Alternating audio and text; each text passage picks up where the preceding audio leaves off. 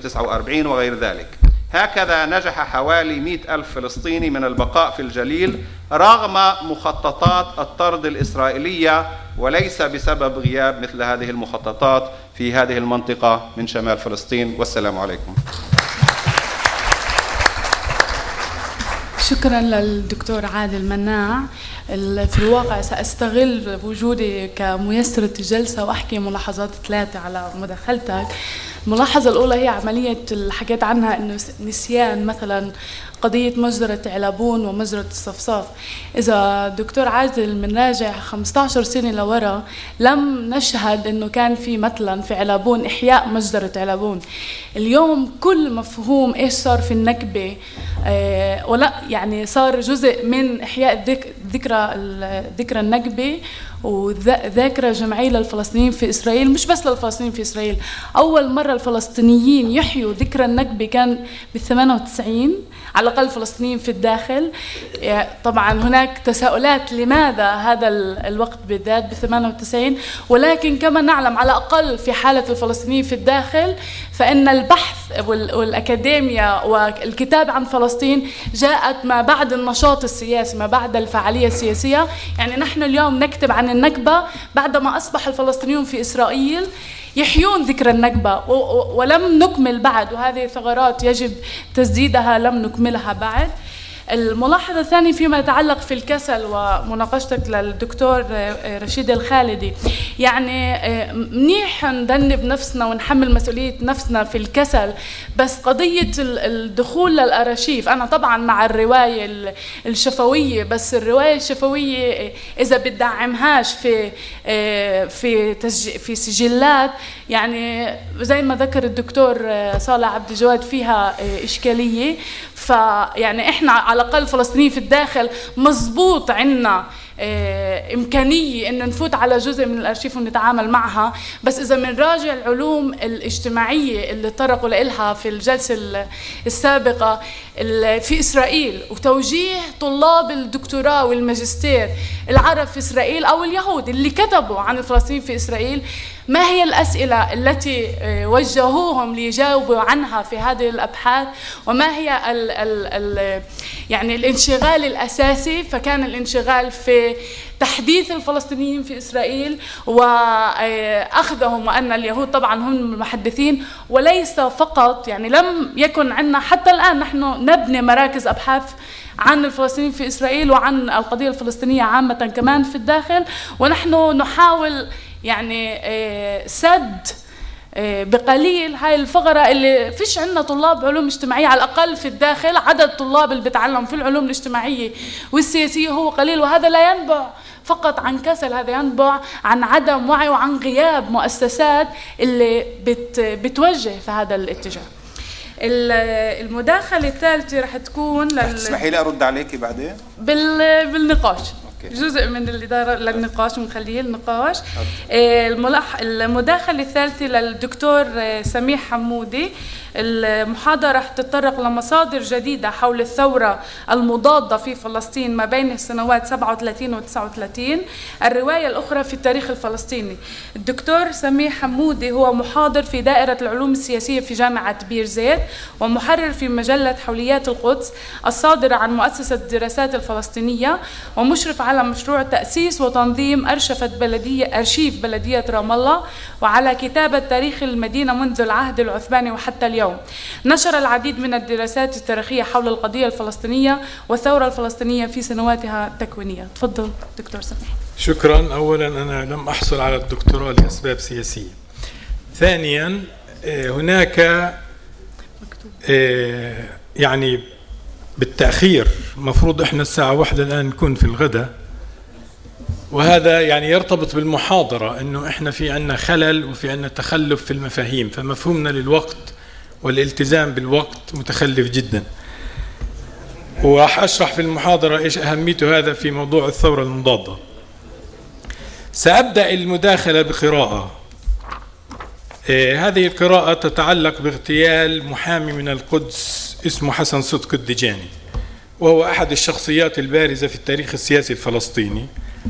وحسن صدق الدجاني استدعاه قائد الثورة المعروف عارف عبد الرازق، وبحث معه في بعض المواضيع، قابله في بتونيا، وبعدين قال له روح على القدس، ارجع يعني إلى القدس. وفي الطريق تعقبوا 5 رجال مسلحين من الثوار وأوقفوا السيارة، وكان معاه أخوه ابن عمه، أخوه داود وابن عمه زكي. أوقفوا السيارة وأنزلوه وأخذوه. إيش صار فيه؟ الرواية بتقول: وفي صبيحة اليوم التالي ذهب داود وزكي الدجاني طبعا إلى المكان الذي أوقف فيه المسلحون السيارة، فوجدوا جثة حسن ملقاة على جانب الطريق، وتبين أن يداه مكسورتان، وأن رصاصتان قد أطلقتا على رأسه. فقام الاثنين بنقل الجثة إلى قلقيلية حيث يعمل ابن عم لهم هو الدكتور محمد الدجاني، وقرر الثلاثة بعد دراسة الأمر نقل الجثة إلى المستشفى الحكومي حيث تم فحصها وإعادتها إلى بيته. شيع جثمان حسن صدقي أكثر من 5000 شخص، وكان الموكب الجنائزي يوحي بأن القتيل قائد كبير. وفي كلمات الرثاء التي ألقيت عند قبره اعتبر أخي القتيل داود أن أعداء العائلة الدجانية ليسوا الذين نفذوا القتل، وإنما الأشخاص الذين أصدروا التعليمات، مشيرا بذلك إلى الحج أمين الحسيني. المداخلة حول الثورة المضادة مداخلة حساسة، لأنها مثل الحديث عن زعامة ياسر عرفات، عن أداء منظمة التحرير، عن التحولات في الفكر السياسي الفلسطيني، موضوعات يمكن اعتبارها في مجال التابو، الممنوع أن يفكر به والممنوع أن يتحدث عنه.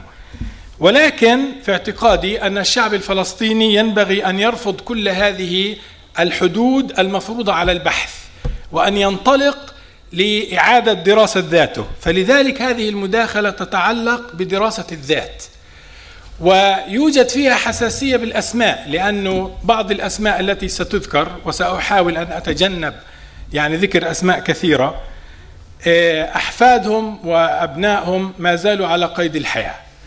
فلذلك يأخذ هذا الموضوع طابع الحساسية في الواقع، أنه ما يثيره من مشاكل في هذا الواقع. ولكن يعني يكون عندي من الجرأة الكافية لأتحدث عن أسماء وشخصيات نشرت الأسماء سابقا، يعني مش إنها بستخرجها من الأرشيف.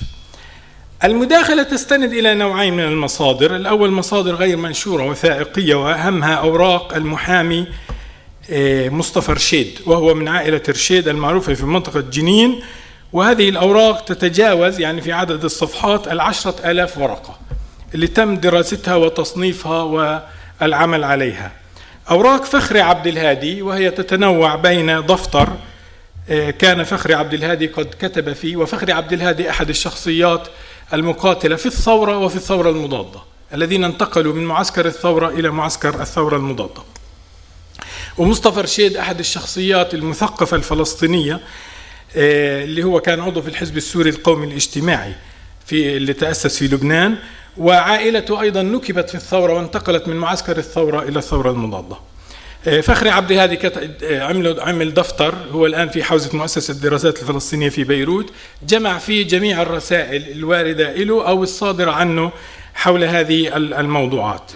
أوراق داود الحسيني، وداود الحسيني يعني بنقدر نعتبره جزء من الكتلة الحسينية التي لعبت دورا مركزيا وأساسيا في الحركة الوطنية الفلسطينية. وهذه الأوراق وضعتها تحت يدي ابنته ديالا بهدف إصدار كتاب، والذي إن شاء الله سيصدر قريبا. أوراق عارف العارف، وهي محفوظة في جامعة أو كلية سانت أنتوني للدراسات الشرقية في جامعة أكسفورد بريطانيا، وهي تتعلق بذكرياته عن يوميات الأردن، عمل في الأردن في العشرينيات، وذكرياته عن فترة عمله في قائم مقام في غزة، وهي فترة الحرب العالمية الثانية. آخرها مذكرات لصحفي وناشط فلسطيني من القدس اسمه طاهر الفتياني، وكان مواليا للحج أمين الحسيني وللعصبة الحسيني. هناك طبعا نشر العديد من المذكرات اللي بستخدمها في البحث واليوميات، مثل مذكرات أكرم زعيتر وعزة دروزة وعوني عبد الهادي ورشيد الحج إبراهيم وعمر الصالح البرغوثي ونبيه وعادل العظمة وخليل السكاكيني. وتهدف هذه الدراسة وهذه الورقة، وهي طبعا لم تنتهي بعد، إلى تقديم رؤية تفسيرية تحليلية للثورة المضادة، يعني ليس رؤية وصفية إنه ما الذي حصل، وإنما رؤية لماذا حصل ما حصل. وهذه الرؤية التفسيرية التحليلية تستند إلى تحليل البنية الثقافية للمجتمع الفلسطيني، وهي تفترض أن الثورة المضادة ليست فعلا استعماريا، ليست فعلا بتدبير الإنجليز أساسا، وإنما الثورة المضادة هي فعل فلسطيني ذاتي ينتج عن الثقافة الفلسطينية، وينتج عن تفاعلات العناصر المختلفة والفئات المختلفة والقوى المختلفة داخل المجتمع الفلسطيني. فلذلك ليست السياسة البريطانية هي الأساس في فهم الثورة المضادة، وأن بريطانيا خططت وقررت أن تقيم ثورة مضادة، وإنما بنية الفكر والعلاقات داخل المجتمع الفلسطيني. وحين أتحدث عن الثقافة هنا يعني أتحدث عن شيء تطرق إليه مالك بن نبي في الحديث عن الظاهرة الاستعمارية في العالم الإسلامي، وسماه القابلية للاستعمار، وتحدث عنه علي شريعتي المفكر السوسيولوجي الإيراني الذي سماها القابلية للاستحمار، بمعنى أنه أن يركب شعب لصالح شعب آخر ويكون أداة ووسيلة له لتحقيق مآربه الاقتصادية والسياسية. هذه الثقافة وهذا المصطلح يشير لمنظومة فكرية سلوكية لمجتمع ما. هذه المنظومة تضم الاقتصاد، السياسة، الاجتماع، منظومة القيم والأخلاق. وهذه المنظومة الفكرية السلوكية أيضا تحدد علاقاته الداخلية بين أفراده وفئاته وقواه وتشكيلاته المختلفة، كما تحدد علاقاته مع الآخر، مع الخارج، سواء كان هذا الآخر يعني عربيا أو كان بريطانيا أو كان يهوديا صهيونيا. وتضم هذه الثقافة أيضا المخزون التراكمي لهذا المجتمع الذي يضم التجارب والمعارف والعلوم المختلفة التي اكتسبها هذا الشعب خلال تاريخه. إذن هذا الأساس الذي سأبحث فيه في موضوع الثورة المضادة، وأعتبر أن الثورة المضادة هي مشكلة ثقافية، مشكلة في ثقافة وبنية المجتمع الفلسطيني، وأن القوى المستعمرة التي غذت ورعت هذه الثورة المضادة وأمدتها ووجهتها لصالح أهدافها في القضاء على الثورة الأصلية هي إنما تخترق بنية هذا المجتمع، تخترق بنية هذا المجتمع بطريقة يسمح لها هذا المجتمع بهذا الاختراق، وتضع طرفا ضد طرف آخر وتغذي هذا الصراع لصالحها. ما هي الثورة المضادة؟ الثورة المضادة هي الحالة الأولى التي انقسم فيها الفلسطينيون ليس سياسيا فقط وإنما عسكريا. الفلسطينيون انقسموا سياسيا منذ البداية، يعني من بدايات المشروع النهضوي العربي ومشروع مواجهة الصهيونية والاستعمار كان هناك انقسام في الفكر. هذا شيء طبيعي، إنه دائما في كل المجتمعات تتعدد التحليلات وتتعدد المفاهيم، ولكن ما لم يكن طبيعيا في الثورة المضادة هو أن يقف طرف ضد طرف آخر بالسلاح. طبعا احنا اليوم بنحكي عن الحسم العسكري الذي حصل في غزة أو الانقلاب حسب موقعنا من التحليل، ولكن هذا ليس شيئا جديدا في التاريخ الفلسطيني، هذا شيء موجود. وحقيقة أنا في قراءتي للثورة المضادة وللثورة الفلسطينية أجد أن هناك أمور كثيرة تتكرر لما تفضل به الزملاء وفي المحاضرة أننا لا نقرأ التاريخ ولم ندرس تاريخنا الفلسطيني بطريقة علمية تسمح لنا بتجنب مشاكل الماضي وأخطاء ومصائب الماضي، لذلك نحن نكررها باستمرار. هذا الفريق الذي استخدم قوة ضد فريق آخر له روايته، هذه الرواية مغيبة تماما عن الكتب المنشورة في التاريخ الفلسطيني. والكتب التي الأستاذ صالح أطلق عليها الرواية الرسمية، يعني هي ممكن نقول عنها رسمية أو شبه رسمية، لكنها تتحدث عن منطلقين، منطلق الوطنية ومنطلق الخيانة، بمعنى أن هناك في الشعب الفلسطيني كان هناك جزء وقسم هو القسم الوطني، ويقابله قسم آخر هو القسم الخائن. فلذلك الثورة المضادة هي ثورة الخون ضد الوطنيين. إلى أي مدى كان هذا صحيحا؟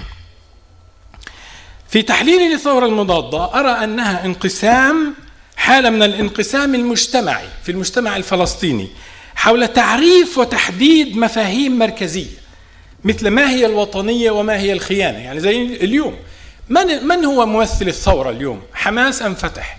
ومن يمثل الثورة المضادة؟ حماس أم فتح؟ هذا غير واضح وغير محسوم، لأنه لا يوجد وضوح وحسم في موضوع من هو الخائن أو ما هي الوطنية وما هي الخيانة. أيضا استندت إلى غموض في تحديد الموقف من اليهود والمشروع الصهيوني. بنجد إحنا مثلا في الحوار الذي دار اليوم حول الاستشراق وموضوع الاستشراق، إنه هل هناك استشراق فلسطيني أو لا، إنه مثلا في فلسطين لم يكن هناك مشكلة مع اليهودي، لم يكن هناك نفيا لليهودي، لم يكن هناك إنكارا أن اليهودي جزء من التاريخ العربي، وفي عقود بيع وشراء، وهذا لعب دور كبير حتى في موضوع بيوع الأراضي، لأن الفلسطيني اللي كان ببيع أرضه لليهود لم يكن مدركا عمق العلاقة وتغير العلاقة بينه وبين هذا اليهودي، وأن هذا اليهودي أصبح ولاؤه ليس للمحلي وليس لما هو موجود في المجتمع العربي، وإنما انتمى إلى مشروع استيطاني إحلالي. فلذلك في هناك مشكلة في تحديد المفهوم عند الفلسطيني لمن هو اليهودي. وطبعا نتحدث عن مثلا إذا قرأنا مذكرات الحج أمين الحسيني اللي يعني بتحدث مرور على أنه أحد كبار قادة النازية قال له أنه إحنا حتى الآن، هذا في صيف 1942 أعتقد أو 43، إحنا حتى الآن أبدنا 3 ملايين يهودي. فهو بمر بدون تعليق يعني، وكأنه يوحي النص أنه هؤلاء اليهود يستحقون الإبادة لأنهم جزء من أو أنهم خانوا ألمانيا ووقفوا ضدها. موضوع بيع الأراضي والتعاون مع هذه القضية. في موضوع الرواية المقابلة التي يقدمها أعضاء الثورة المضادة، قالوا صحيح أنه من الناس الذين تم اغتيالهم هناك أشخاص باعوا أراضي لليهود، ولكن عارف عبد الرازق باع أرض لليهود، وهذا صحيح. عبد الرحيم الحج محمد القائد العام للثورة باع أرض لليهود، وهذا صحيح. أعضاء من عائلة الحسيني باعوا أراضي لليهود، وهذا صحيح. وقبل الحرب العالمية الأولى أو يعني في العهد العثماني المتأخر كانت عين سينيا اللي هي لعائلة أو لفرع من عائلة الحسيني كانت مؤجرة لوالد موشي شرتوك اللي هو أصبح وزير خارجية إسرائيل، على اعتبار أنه هنا التعامل في بيع الأراضي زي ما ذكرت سابقا يعني لم يكن أساسه هو التعامل مع الصهيونية ومساعدة المشروع القومي اليهودي، وإنما جزء من التعامل اليومي الذي اعتاد عليه الفلسطينيون بأن هؤلاء اليهود جزء من الحياة وجزء من الوجود. الموقف من الانتداب البريطاني ومشاريعه السياسية، هنا يوجد عندنا يعني مثلا تناقض، إنه ثورة 1936 حددت موقف حاسم من الانتداب البريطاني ومشاريعه، وأن كل من يقف خارج الموقف الحاسم، طبعا هذا الموقف الحاسم يرجع إلى خلينا نقول اجتهادات ورؤى المفتي والمجلسيين. كل من يريد أن يتعامل مع بريطانيا ومشاريعها ويحاورها خارج موافقة المفتي واطلاع وإشراف المباشر هو خائن. لذلك المفتي في إحدى المراحل اتهم جمال الحسيني اللي هو ابن عمه وكان يعد الذراع اليمنى وموسى العلمي بأنهم خانوه، لأنهم عملوا مفاوضات مع بعض المسؤولين الإنجليز وتوصلوا إلى اتفاق. طبعا تم هذا الاتفاق عرضه عليه، لكن هو اعترض أنه منذ البداية لم يتم إطلاعه على الموضوع ولم يتم الموضوع تحت إشرافه. فالموضوع ليس بموضوع يعني المبدأ، وإنما موضوع من هو الزعيم ومن هو الذي يشرف. الموقف من الانتداب البريطاني، المفتي كما تقول الرواية الأخرى للتاريخ، زعامة المفتي جاءت من هربرت صمويل ونورمان بنتويتش اللي هم 2 يهود صهيونيين في الإدارة البريطانية اللي جاءوا إلى فلسطين من أجل إقامة الوطن القومي اليهودي. والمفتي لم يكن ليصبح مفتيا لأنه غير مؤهل علميا، وعلماء فلسطين اللي وقفوا في معسكر المعارضة للمفتي كانوا بيقولوا يعني أنتوا بدكم تخلوا لنا ولد صغير مفتي علينا، كان عمره حوالي 22-23 سنة ولم يكن قد أنهى سنة في الدراسات الأزهرية ولم يكن له باع في العلوم الشرعية. فلذلك الموقف من الانتداب البريطاني أصبح يحدد ليس مبادئ وقضايا أساسية وجوهرية تحددها الحركة الوطنية، وإنما يحدد المفتي أو يحدد الزعيم الذي يقول متى يكون الحديث مع بريطانيا أو الموقف من مشاريعها وطنية ومتى يكون هذا الموقف خيانة.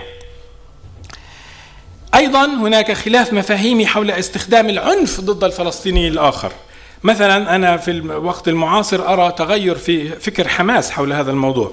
لو قرأنا أحمد ياسين وقرأنا تصريحات أحمد ياسين ولقاءات أحمد ياسين نجد أنه يرسم خطا أحمر تجاه الدم الفلسطيني، أنه لا يمكن بأي حال من الأحوال حتى لو كان الحمساويون ضحية للعنف السلطوي لا يمكن لهم أن يتجاوزوا هذا الحد ويطلقوا النار على فلسطيني آخر. طبعا حصل تغير في الفكر السياسي الفلسطيني الآن، وهو تغير حصل سابقا، أنه في السابق لم يكن يسمح بإطلاق النار أو بتوجيه السلاح ضد فلسطيني آخر، لكن في هذه المرحلة من الثورة أصبح هذا ممكنا، وهذا أحد الأشياء التي ولدت الثورة المضادة. أخيرا، من هو الزعيم؟ من هو الزعيم؟ من هو القائد؟ وما هي صفاته؟ وما مدى سلطته على قوى المجتمع الأخرى؟ هذا موضوع مهم وما زال الآن متروكا. الآن الذي يتحدث أو ينتقد مثلا ياسر عرفات بيقولوا يعني تعدى على الرمز القائد، وبالتالي يصبح هذا الحديث عن الزعيم، أو الذي مثلا ينتقد أحمد ياسين أو غيره تعدى على الإمام الشهيد. هناك موضوع الزعيم والقائد وصلاحياته وصفاته وخلفياته موضوع إشكالي جدا في التاريخ الفلسطيني. وإحنا دائما كما قال خليل السكاكيني في مذكراته قبل أن يغادر الحج أمين فلسطين مضطرا هروبا من مطاردة الإنجليز، قال له يا خليل أنا راجع كما رجع صلاح الدين الأيوبي فاتحا ومحررا لفلسطين. إذن هنا الزعيم القائد يتقمص الشخصية التاريخية التي تأخذ هالة القداسة، وإنه يعني إذا كان صلاح الدين الأيوبي هو اللي بيفتوا بالشأن الفلسطيني فيا ويله اللي بيعارض أو بينتقد. لذلك أنا أرى إنه موضوع التاريخ الفلسطيني وإشكالياته يجب أن تعالج من خلال دراسة البنية والفكر الفلسطيني وبنية الثقافة وعلاقات القوى المختلفة داخل المجتمع. في موضوع دقيقتين فقط. يا سلام، عشان نغير الثقافة. احنا ورطنا يا شباب. كان لازم تعطيني خبر قبل. نغير الثقافة. بدك تغير ثقافة الوقت، الالتزام في الوقت. بس أنا يعني قدوة بزملائي لازم تعطيني. كل واحد أبو عجبه. طيب أنا بدي يعني أتحدث إنه في السياق الفلسطيني هذه الثورة المضادة كانت أحد أسباب نكبة 1948. لماذا؟ لأن وصولا إلى هذه النكبة كان المجتمع الفلسطيني قد انقسم وقد فقد ثقته في قيادته السياسية، وكان يحمل في داخله عمق الحقد والثارات وغيره. يعني هاي الفقرة جزء بسيط جدا مما حصل في داخل الثورة. بدي أعطي في هذول الدقيقتين أسماء بعض الأشخاص الذين اغتيلوا في خلال ثورة اعتبار من 1937، وكل المؤشرات تشير إلى جماعة المفتي بأن هؤلاء الأشخاص اغتيلوا من قبلهم، يعني المجلسيين. طبعا هناك نقاش حول أنه هل المفتي أعطى تعليمات ولا ما أعطاش تعليمات، زي ما حكى عن بن غوريون أنه بن غوريون لم يكن يعطي تعليمات مكتوبة يعني، لكن كان من الواضح أنه هؤلاء الأشخاص اللي قاموا بعمليات الاغتيالات هم كانوا ممولين وكانوا من أنصار المفتي، وكان هناك دعايات تنشر في المجتمع الفلسطيني تشير إلى هؤلاء الناس بأنهم فئة الخوارج والمنشقين. ناصر الدين رئيس بلدية الخليل، وكان عضو في حزب الدفاع، ولم يكن له أي مواقف تشين تاريخه الوطني أو تجعله في معسكر المناصرين للصهيونية والمتعاون مع الصهيونية. عبد السلام البرقاوي أحد الشخصيات المهمة في منطقة جنين ووطني جدا، ومن مؤسسي مدرسة النجاح بنابلس. عند بنته الآن ورقة وحيدة، الإنجليز لما اغتيل أخذوا كل أوراقه صادروها، ورقة وحيدة له عبارة عن قصيدة، وإن كانت قصيدة ركيكة ولكنها تتعلق بالدفاع عن الأرض وفي لوم الزعامة في أنها انشغلت عن موضوع الدفاع عن الأرض في خلافاتها العقيمة وغير المجدية. أحمد ومحمد رشيد من عائلة رشيد التي كانت حاضنة للثورة في منطقة جنين، وهي التي دعمت فوزي القاوقجي والثوار بالمال، واستشهد منها 3 في بداية الثورة و36 اغتيلوا بطريقة بشعة جدا، لأنهم رفضوا أن يدفعوا أتاوى اعتبروها يعني مبلغ عالي جدا من عبد الرحيم الحج محمد أو لعبد الرحيم الحج محمد. حسن صدق الدجاني، ميشيل متري، أحد أهم أبرز الرموز في الحركة العمالية الفلسطينية، واللي قاوم الصهيونية على مستوى العمل وحصل حقوق العمال العرب في المشاريع التي كانت تديرها حكومة الانتداب، أيضا اغتيل في يافا. رافع الفاهوم، أحد الشخصيات المناضلة اللي شكل فصيل في ثورة 36 وموله، وقام الإنجليز بنسف بيته الكبير في قرية اندور، ويعني كان في هذا البيت إضافة إلى ضخامته لأنه هو كان أحد الأثرياء المزارعين، كان في يعني كمية كبيرة من المواد الغذائية التي أيضا تم إتلافها، أيضا تم اغتياله خلال هذه الثورة. رشاد حنون مثلا، أحد المثقفين الفلسطينيين، تخرج من كلية الحقوق في إكسفورد، وكما يقول عمر الصالح البرغوثي في مذكراته أن ذنبه الوحيد أنه لم يكن من أذناب المفتي. وأخيرا يعني امتدت هذه الثورة المضادة إلى اغتيال سامي طه. سامي طه من أهم الشخصيات العمالية المناضلة في حيفا، وكان له دور كبير جدا لمجرد أنه أيد موسى العلمي ومشاريع موسى العلمي في إنقاذ الأراضي. وفي يعني موسى العلمي كان قد المفتي شطب عليه واعتبره خائن، ولذلك موسى العلمي يمكن اغتياله لأنه هو يمكن من عائلة كبيرة. أما ابن الفلاح من عرابة سامي طه فمن السهل اغتياله، وفعلا تم اغتياله بسبب آرائه السياسية، مع أنه هو كان عضو في الهيئة العربية العليا ممثلا للعمال. الموضوع حساس جدا وبحاجة إلى بحث، وجودته بعتقد مش لأنه أنا بعمل فيه، بل لأنه يستند إلى رواية هؤلاء الناس ودوافعهم. ولا يهمني في النهاية أنه يعني أعطي تبرير لأعمال الثورة المضادة، وإنما يهمني فهم البنية الداخلية في المجتمع التي تفرز هذه الحالة. يمكن كنا نتفق أنها حالة سلبية، لكن لماذا تنشأ؟ لا يوجد عائلة تولد عميلة، ولا يوجد عائلة تولد وطنية، ولا يوجد حتى شخص يولد عميل أو شخص يولد وطني. هذه عملية تربوية، عملية تثقيفية، عملية بنائية، لذلك يجب الانتباه إليها في الواقع الفلسطيني المعاصر. وشكرا لحسن استماعكم. شكرا لك.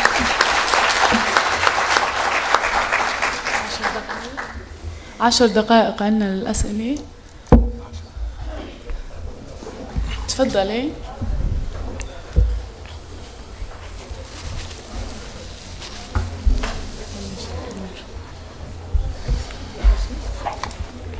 أنا عندي تعليق وهو سؤال يعني للدكتور سميح.